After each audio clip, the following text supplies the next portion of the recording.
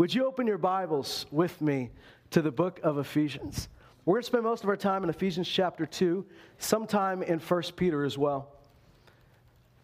For those of you that have been with us in this new year, we've been digging in to God's idea of family, with the goal and with the intention that we're going to step into what family looks like from His perspective, as far as what it means to be a father and mother, what it means to be a child that honors your father and mother, what it means to be single and love what God is doing in your life, what it means to be part of His family.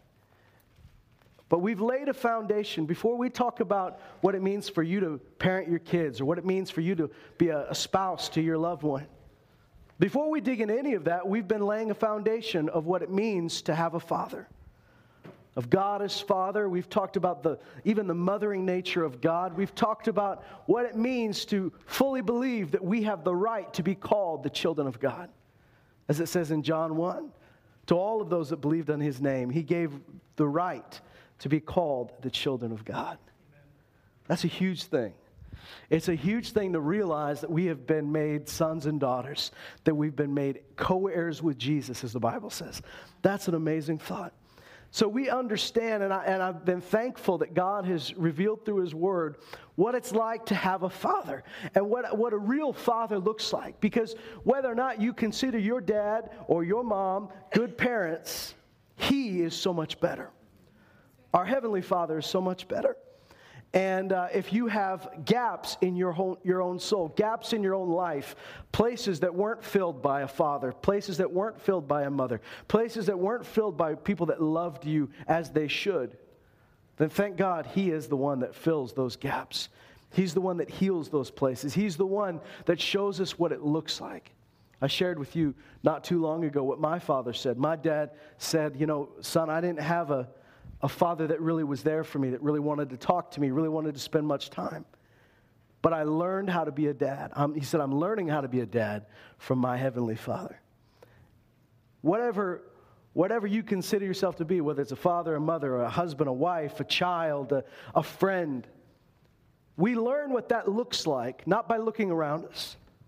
Although there's good examples, there's good people to imitate and to say, I could take some tips from them. But our greatest example is looking at our Father. Our greatest example is looking how Jesus related to God, how He related to His disciples, how He related to the people around Him. Our greatest example is looking at perfection and not saying that's unattainable, but looking at perfection and saying He has shared that with me. He's made me a part of that. He's brought me into that family. This morning I want to talk a little bit about the household of God and what it means to be part of the household of God. I mean, it's not a phrase we throw around a lot. We talk about the family of God, but the household of God is very much the same thing as saying the family of God in many ways. Many people, when they get born again, they are discovering what God is like as a father, and it's a beautiful thing. It's a beautiful thing to discover what a real, good father looks like, as we sang earlier. Some people, they'll serve and they'll live and they'll be part of a church body, and they begin to really embrace the idea that I'm a child of God and He's my Father, and I know that my relationship with Him is good.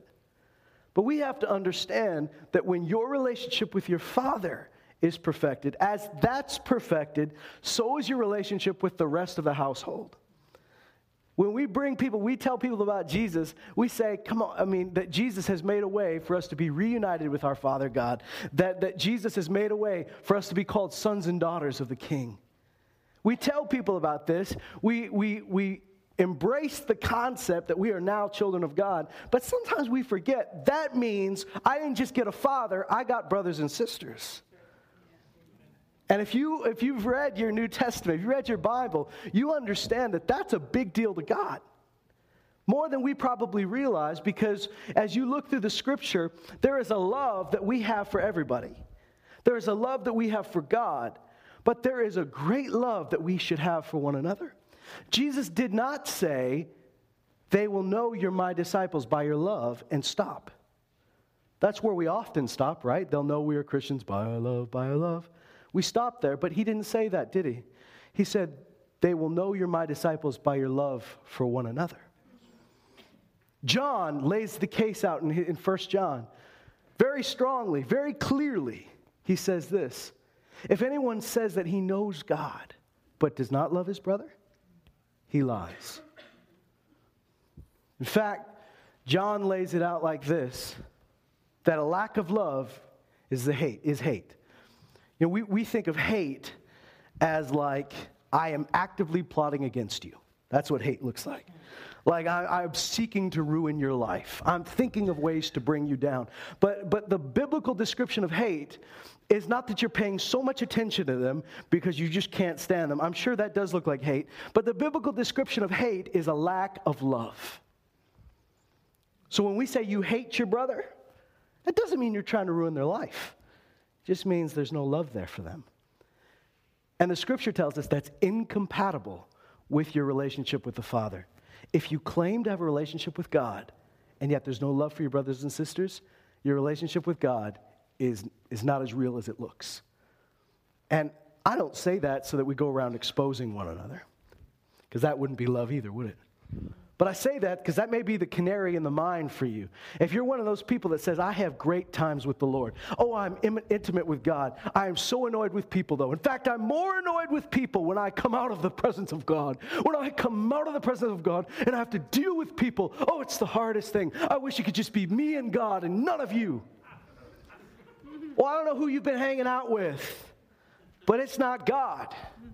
Because people that spend time with God come out looking like him, come out feeling like him, come out thinking what he thinks. And let me tell you, God is love.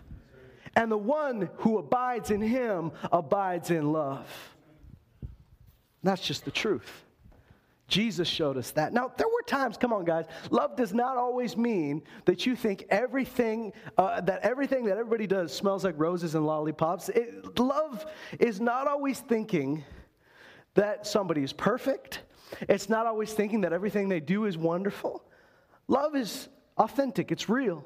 There were times where the Bible says, and one of my favorite things that it says Jesus did, not favorite for the reasons you think it's my favorite, but I just find it interesting that there are times in the scripture where it says Jesus, after they said something particularly stupid, Jesus sighed deeply in his spirit. And then he says things like, how long do I have to be with you? And yet his disciples said, he loved us to the end. Maybe our definition of love needs to be tweaked a bit. The greatest proof of his love is not that he thought everything they did was rosy. The greatest proof of his love was that he never quit loving them. It was constant. It was steady. It was a love that caused growth. It was a love that caused them to love one another. It was a love that disciplined when discipline was necessary, corrected when correction was necessary. It was a love that was real. It was a love that never faded. It was a love that was not diminished by their actions. And he loved them to the end. Don't you love that scripture? Those that were his own, he loved. And he loved them to the end.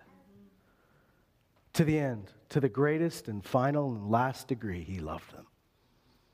That's a beautiful thought. I want you to read this with me in Ephesians chapter 2. I don't know everybody in the room today. And even those that we think we know, sometimes we don't know what's going on in their life. But what I've discovered is that in every church congregation, in every audience, and every time we've ever even had 15 people around a campfire, you find out that someone feels distant when you thought they felt close. You find out that people feel separated, that certainly I'm sure it's a lie of the enemy, but it's sometimes a result of our own ignorance, that we don't realize how distant someone feels.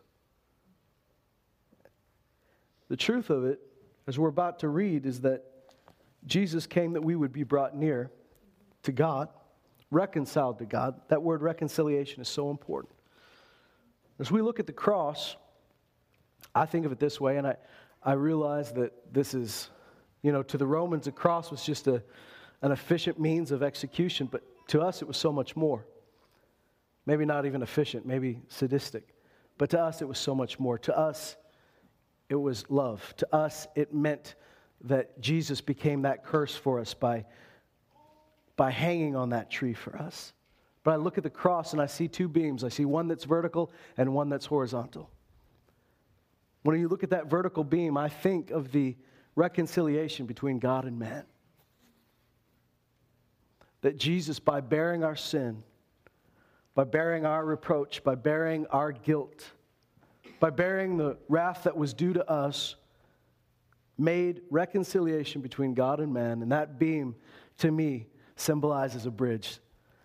But that other beam that goes across, I think of that as well. Because there's a beam that goes crossways, and as much as the cross reconciled us with God, the scripture is very clear that the cross reconciled us with one another. See, if Jesus bore our sin and our division, we were divided from God because of sin, right? We were divided and separated from Him because of sin. Well, the truth is we're separated from one another because of sin. And that same cross that reconciled us to God can reconcile us to one another. In Ephesians chapter 2, I've been teasing it long enough. Let's actually read it.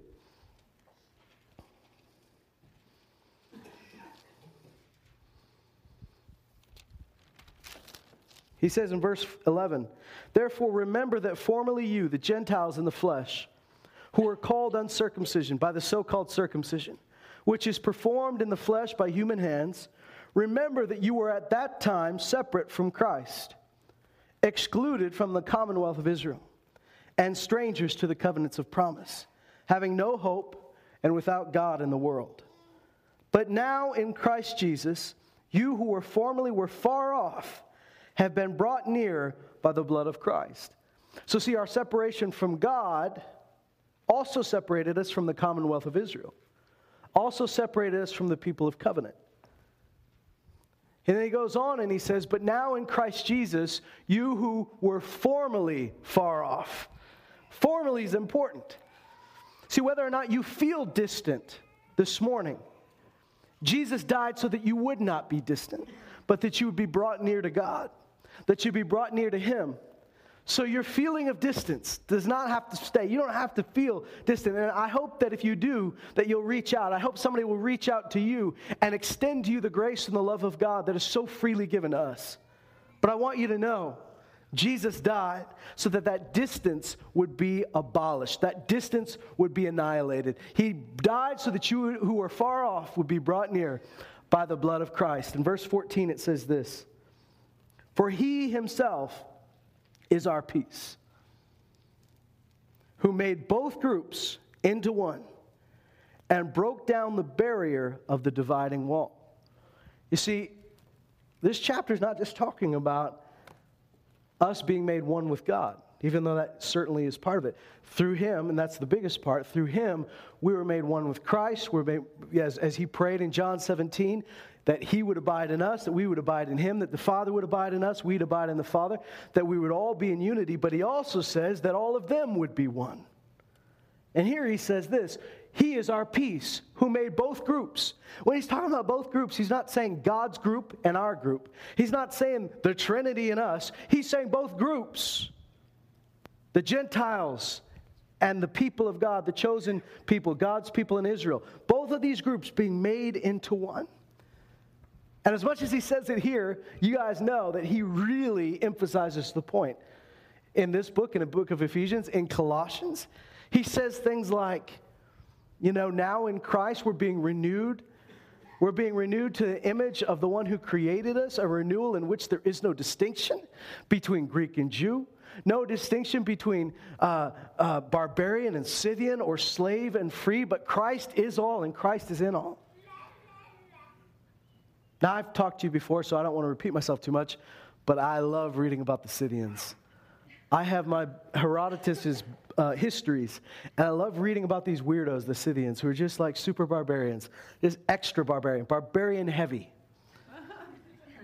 It talks about how they would, now, understand Herodotus might have exaggerated, but it talks about how they'd use their enemies' skulls as a nice mug, decorative mug. You put some jewels in it, it serves a purpose.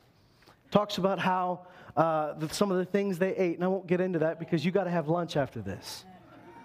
But can you imagine going to church The Jews and the Greeks already feel so separate. The Jews consider themselves religiously superior, even genealogically superior to everyone.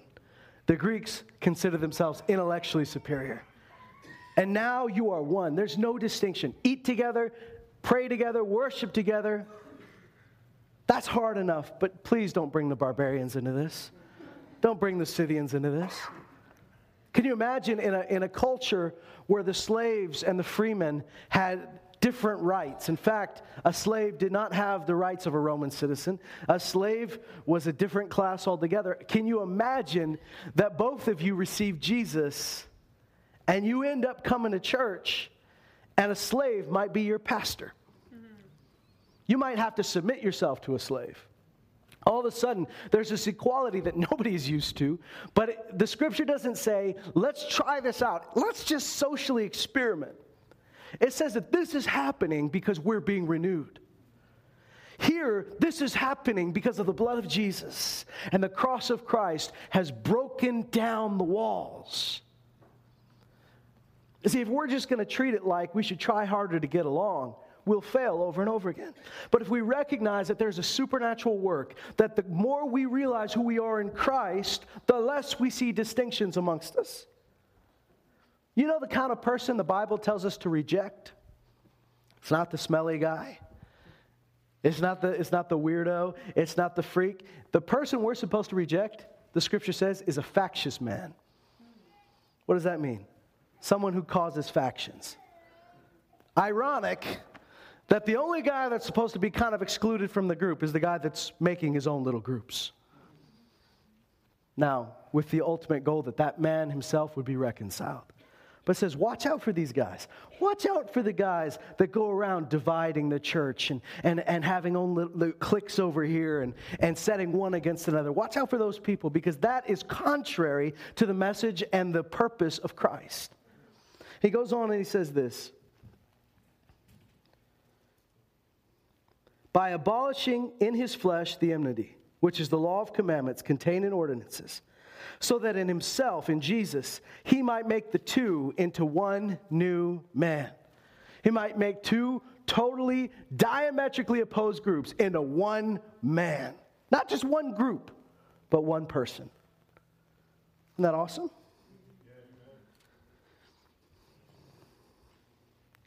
And then it says this, and he might, thus establishing peace, and might reconcile them both in one body to God through the cross, by it having put to death the enmity. So everything that made us enemies with God has been put to death.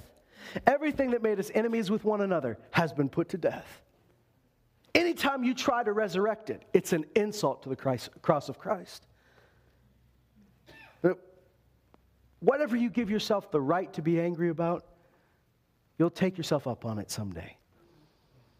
If you think you have the right to hate, if you think you have the right to have enemies within the church or within your own body, if you think you have the right to stay angry, believe me, you will take yourself up on it. You'll find an excuse. You'll say, I have a righteous cause to be angry. I have a righteous cause to be bitter.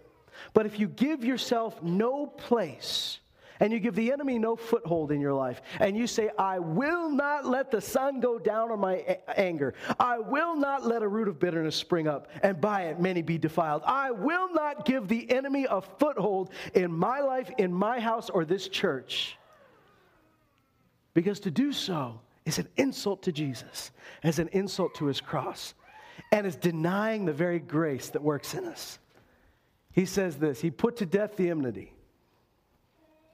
And he came, and he preached peace. He preached peace to those who were far away, and peace to those who were near. Don't you love that? The same message was preached to both. To those that were far off, to those that were near. You think about the ones that were near. They needed the same message that we needed. Those that were so close, they felt that they were so righteous, they felt that they'd kept the law, they still needed Jesus to die. Those that were so far, pagan, idolatrous, perverted people, they needed the same message. Boy, this helps me. This should help all of us because we all came from different backgrounds. Some of you were raised in a very, very spiritual Christian family where you kind of kept the rules, you toed the line, and some of you were, just kind of were snatched out of hell itself. And either way, I've said this before, but let's say it again. Jesus had to die the same death for all of us. Like, he couldn't have died an easy death for me and a hard death for you. He had to do the same thing because all of our sin brought the same wage. Whether it be the sin of pride or the sin of sexual perversion, both of them sent Jesus to the cross. And here, he preached peace to those that were near. He preached peace to those that were far away. And it says in verse 18, "For through him we both have access in one Spirit to the Father. So then you are no longer strangers and aliens, but you are fellow citizens with the saints." Now listen to this, because we're going to go on, and it's very easy to read this chapter and just think about me and God. Very easy to read this chapter and just think, I'm reconciled to God. As well you should. But when I read this chapter, I see those big phrases like, fellow citizens with the saints. Apparently it's important that we see ourselves as equals, that we see ourselves as part of one another, that we don't get to just have access to God by ourselves. Now listen, if you are by yourself, go into the throne room of God. Absolutely. But we don't just get to say, me and Jesus, we're an island. It doesn't exist. It's not the way he operates. When we accepted him as Father, we accepted each other as brothers and sisters. The hardest thing about that is that it's very easy to accept him as Father because he's perfect. Right? Now, he may not seem perfect to you at first, but he's better than your idea of perfect. He's better than your best ideas. He is infinitely better. He is infinitely perfect. But with one another, we don't have the illusion of perfection. I can say I'm in love with Jesus because Jesus, is the ideal person. Jesus has never done a thing wrong. So being in love with Jesus is not that hard. But if I say I'm in love with Jesus and I'm not in love with his body, I lie. We've used this point before, so bear with me. But I can't say I love you, I just hate your body. Like, if I could just have your head on a platter, you'd be lovely. That's a gruesome thought, isn't it? Oh, I can't say I love you, but can we just hang out and not your spouse because I hate them? If somebody had said that to me, I love you, but I can't stand your wife, I'd say, we're not going to spend any more time together. This is the end of this relationship until we can fix this, because you don't just get to love me and hate my wife. I used to work at a Christian bookstore, and it became in vogue a period of time. I remember there were several books along this line written that said things like, I love Jesus, but I can't stand the church. I love Jesus, but I don't like Christians. And it's kind of a cool thing. We're being real. We're being authentic. I hate when people's breath stinks and I have to shake their hand. I hate shaking hands.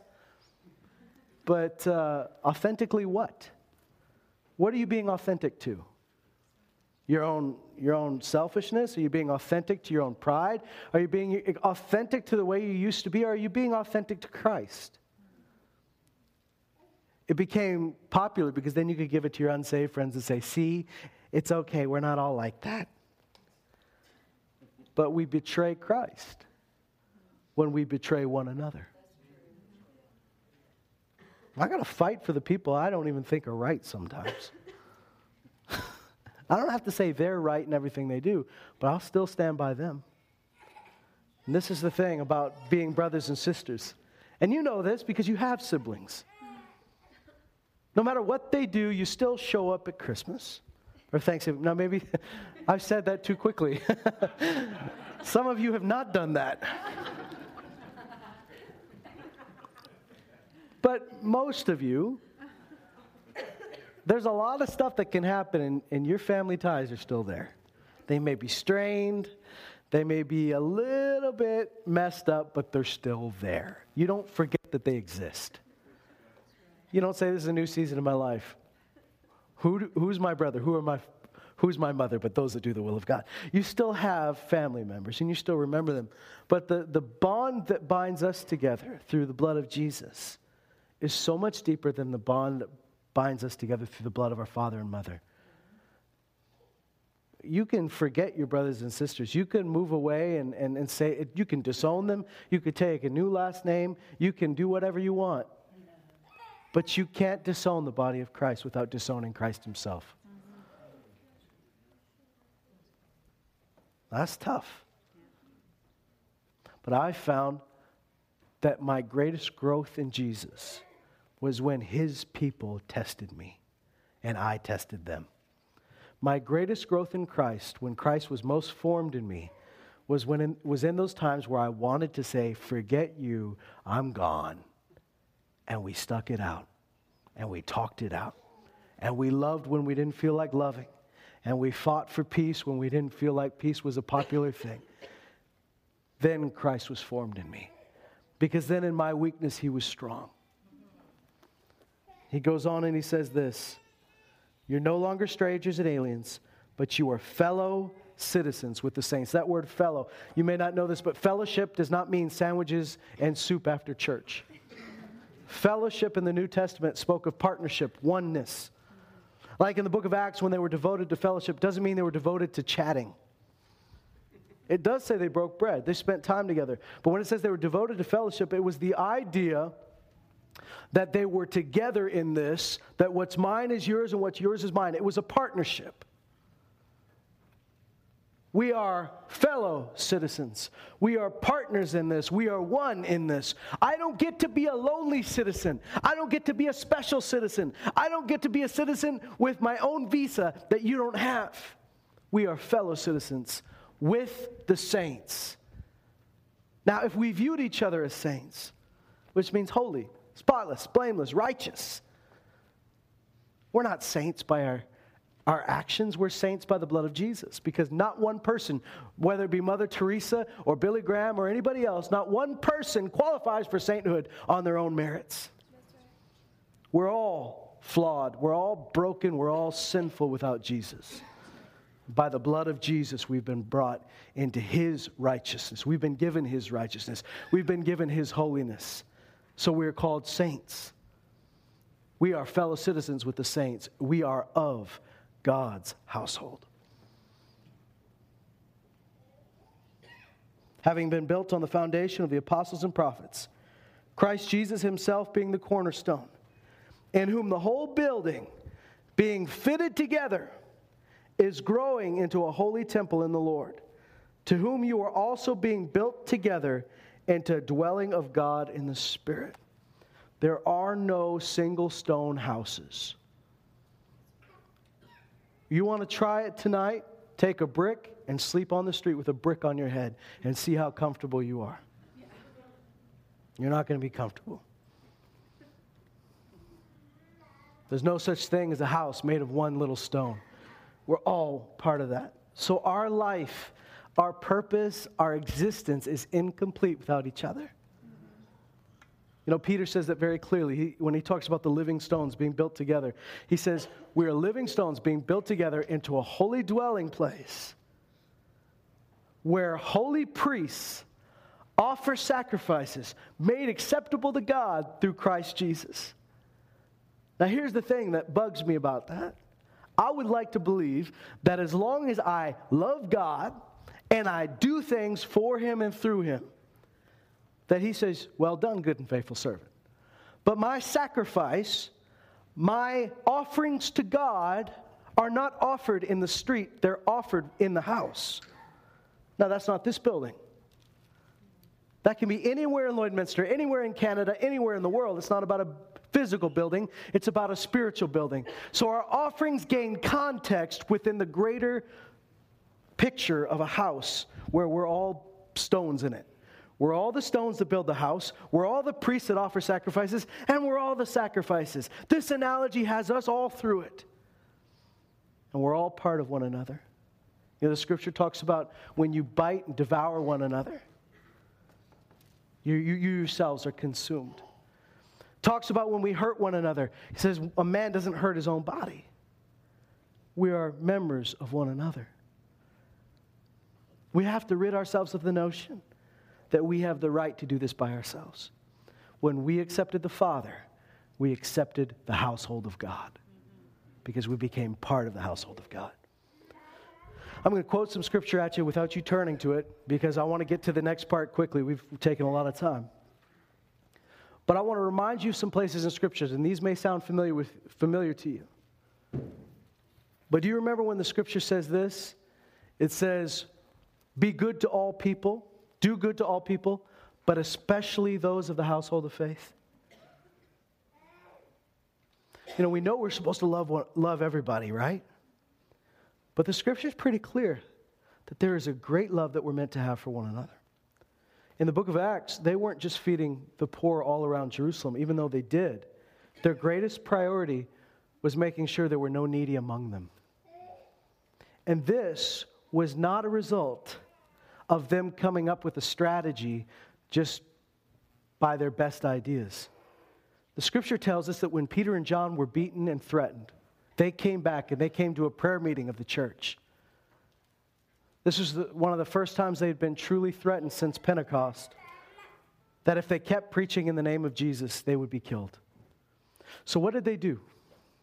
They came back to their gathering of those of like precious faith. They came back to their own company, the scripture says, and they prayed. What did they pray? They asked God for boldness.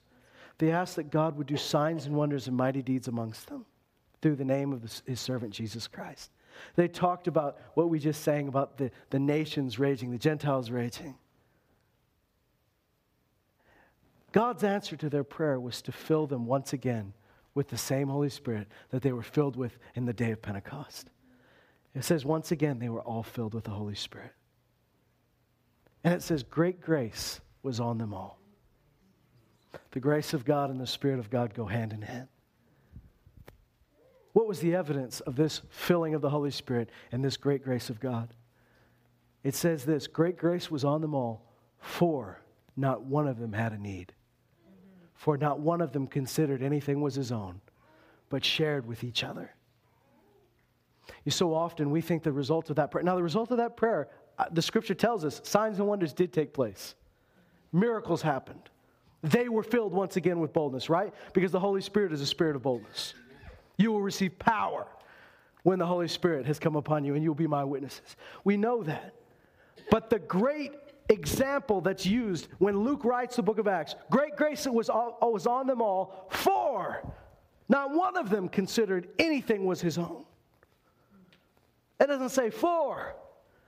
There were some super cool miracles happening in the streets. It doesn't say for. Great grace was upon them all. For some bad dudes came to Jesus. Even though all of that is true, the evidence he uses is that now they said, we're part of one another. Not one of these things that I own is just mine. The evidence of the Spirit filling them up again, the evidence of the great grace on them was that they saw themselves for what they were, members of one another. I believe God wants us to take care of the poor no matter who they are. That the sandwich you offer to someone is not tied to a string that says, if you receive Jesus. Right? Love is love. You give because you give. God gave to us before we did a thing for him. Right?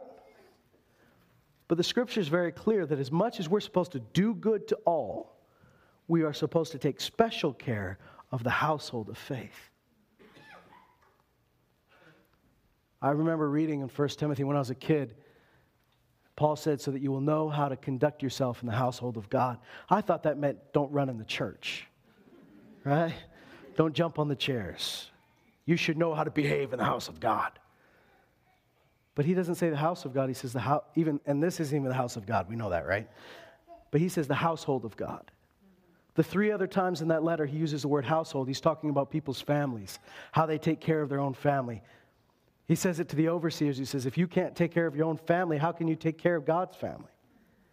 He says, and he's talking about spiritually shepherding them. He says, if a man doesn't work to provide for his family, he's no better off than a heathen. He's no better off than an unbeliever. That's a rough thing to say. So when he talks about household, he's not talking about a place or a structure or even an organization. He's talking about people.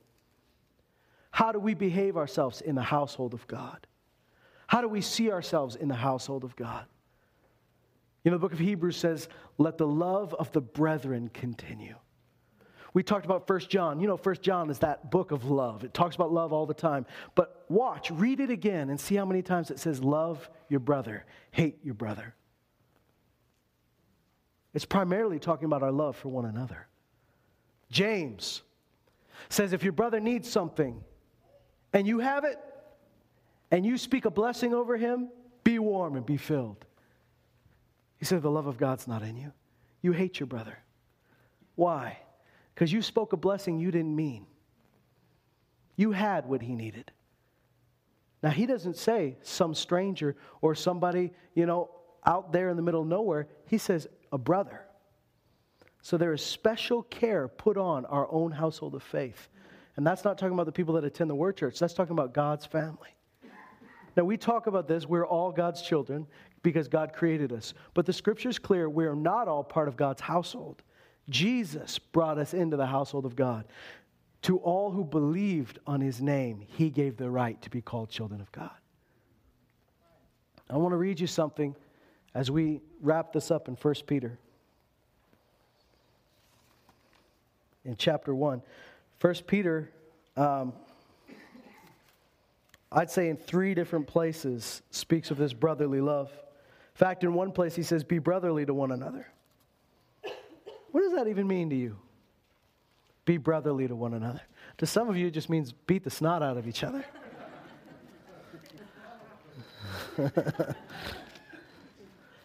But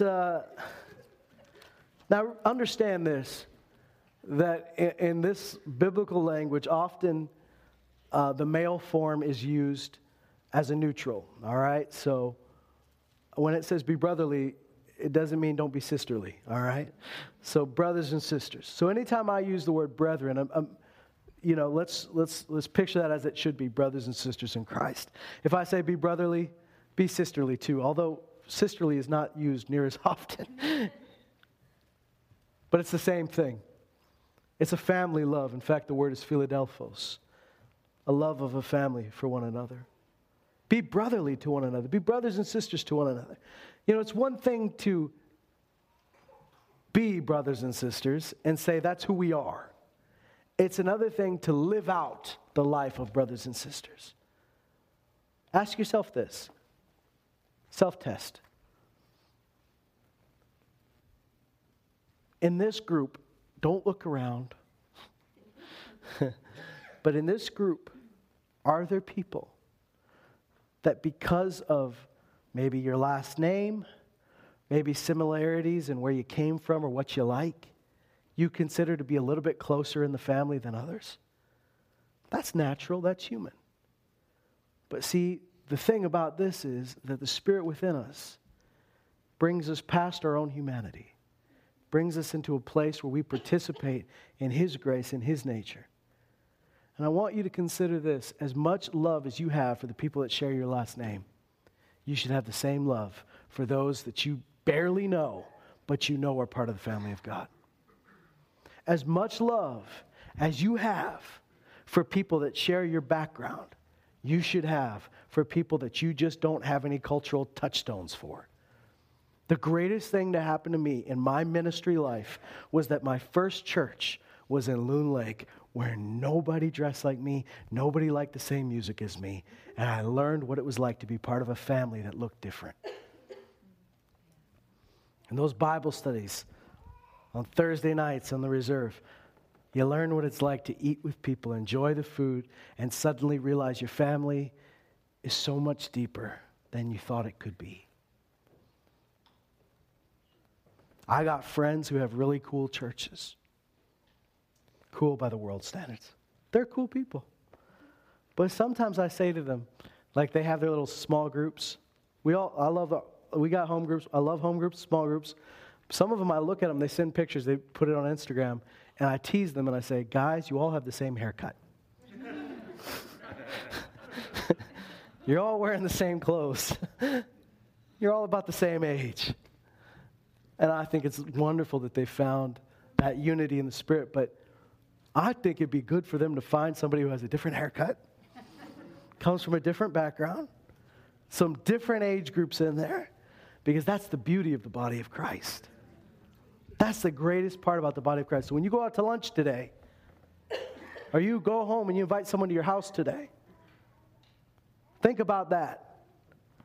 That as easy as it is to start a conversation with someone who loves the same sport as you, somebody who loves the same music as you, somebody who's vacationed in the same place you have, somebody who works in the same field, there's nothing wrong with that. But I dare you to put some weight on the cross, put some weight on the brotherhood of Christ, and find out that there's an even deeper bond. Because you know those surface bonds that we have, they go away. You grow up. Not many of you are hanging out with your high school friends. Some of you are. I saw somebody from school the other day at the dentist's office. We had 5 minutes of things to talk about, and then that was kind of that. You had to find something new. Why? Because the things you once had so in common go away. But the blood of Jesus is so much stronger. And I want to read this to you, and this is where we're going to find ourselves in 1 Peter chapter 1.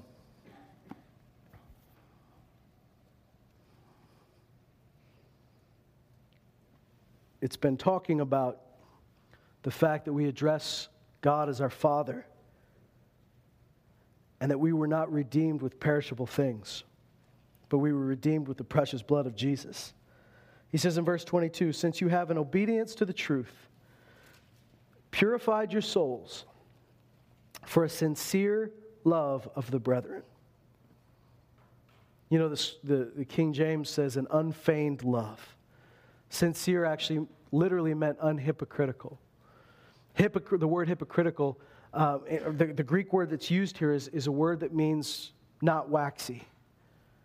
Because there was the idea of hypocrisy, the idea of something fake, was that you'd seal the cracks in shattered or flawed pottery with wax, and you'd paint over it, and you could sell it in the marketplace. But if someone were to hold it up to the light, they'd see the cracks for what they were. He says, don't let your love be hypocritical. Don't let it be feigned. Don't let it be fake. Purified your souls for a sincere love of the brethren. Fervently love one another from the heart or from the core, from the center of your being. For you have been born again, not of seed which is perishable, but imperishable. That is, through the living and enduring word of God. You know that word fervently? I find it to be one that we might have different definitions. The one I've looked up says intensely, constantly, and earnestly. That a fervent love is not passing. A fervent love is not surface. A fervent love is not shaky or wavering. Fervent love is constant. It's intense. It's real. Now I want to ask you something. He talked about a love that's unfeigned. It's not made up. So how do I do that? Because let's just use this example. Tonight, this morning, you heard this message, and you say, I want to do that. I want to love my brothers and sisters like I've been loved. I want to live that out. How do you do that? Because you might think, well, maybe I should just act like I love them. First thing to do is act like I love them. And I believe you're right. You know, Jesus wrote the church in Ephesus and said, you've lost your first love. Therefore, repent, go back and do the deeds you did at first. So part of the love is doing what's loving, right? But you might still say, but it feels fake. I don't feel that for them. I'm doing it, but I don't feel it. Notice this. He does not say you can make this love happen. What is your part in this verse?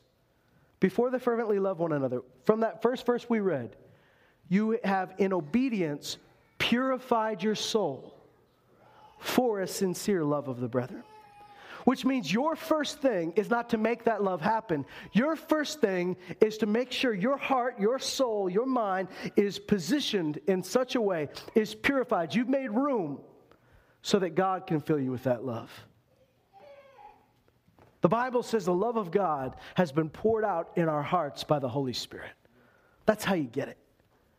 We read a few weeks ago how it says if you fall in love with the things of the world, the love of the Father is not in you. You only have so much space in your heart. It's time that we start making room for that love.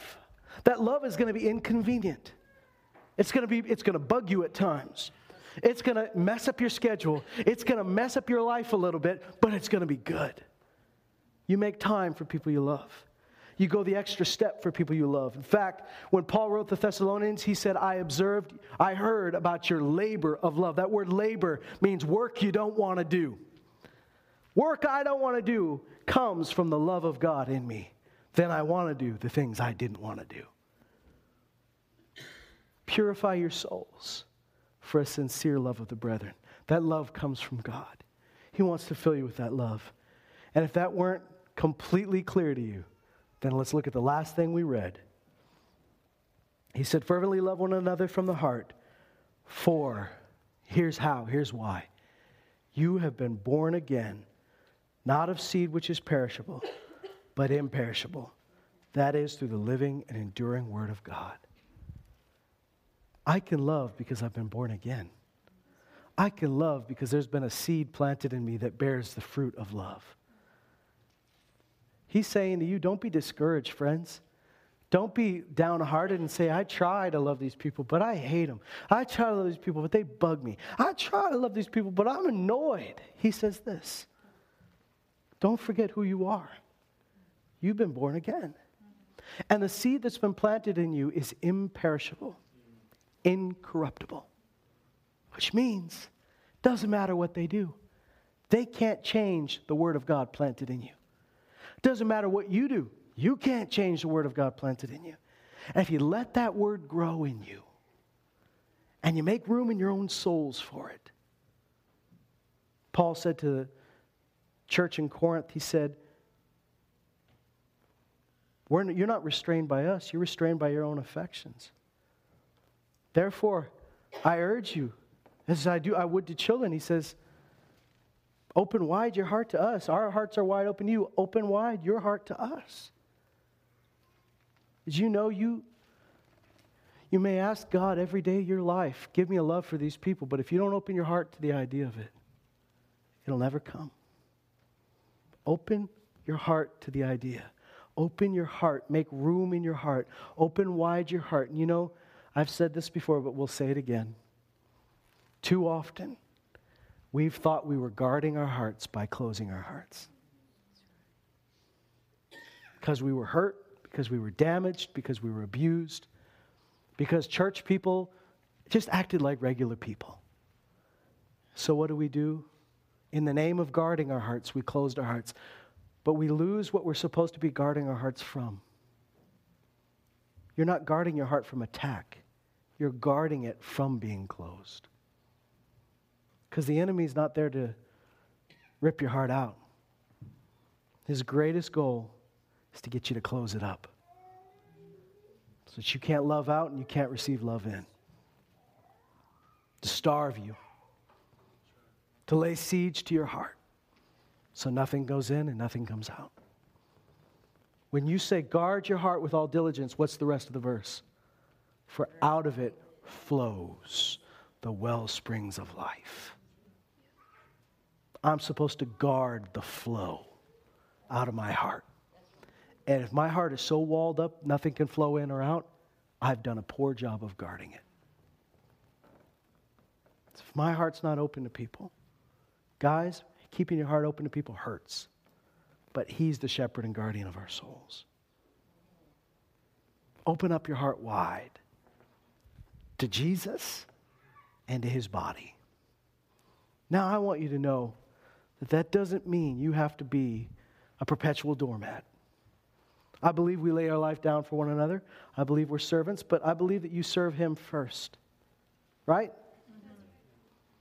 You know, there's a scripture which says that Jesus, he was with the people and he listened to them, but there's one scripture that says, but he did not entrust himself to them.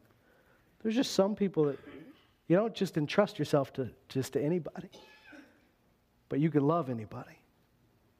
You can be loved by anybody. You can open your heart to it. I couldn't hear God's call to be a pastor until I opened my heart to the idea. I know because I had my heart closed to the idea for quite some time.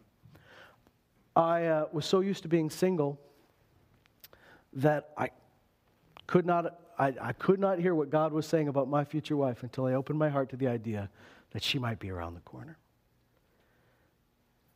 You have to open your heart and embrace and allow God to purify your soul. And I believe that means he's going to change the things you love. He's going to change the way you love. Say, Lord, purify my soul. Spend time in his word. Spend time in prayer. Spend time in his presence. You'll find you begin to like what he likes. If your time with him in prayer through the word and with other believers, because time with other believers is time with the Lord. Right? Do we believe that?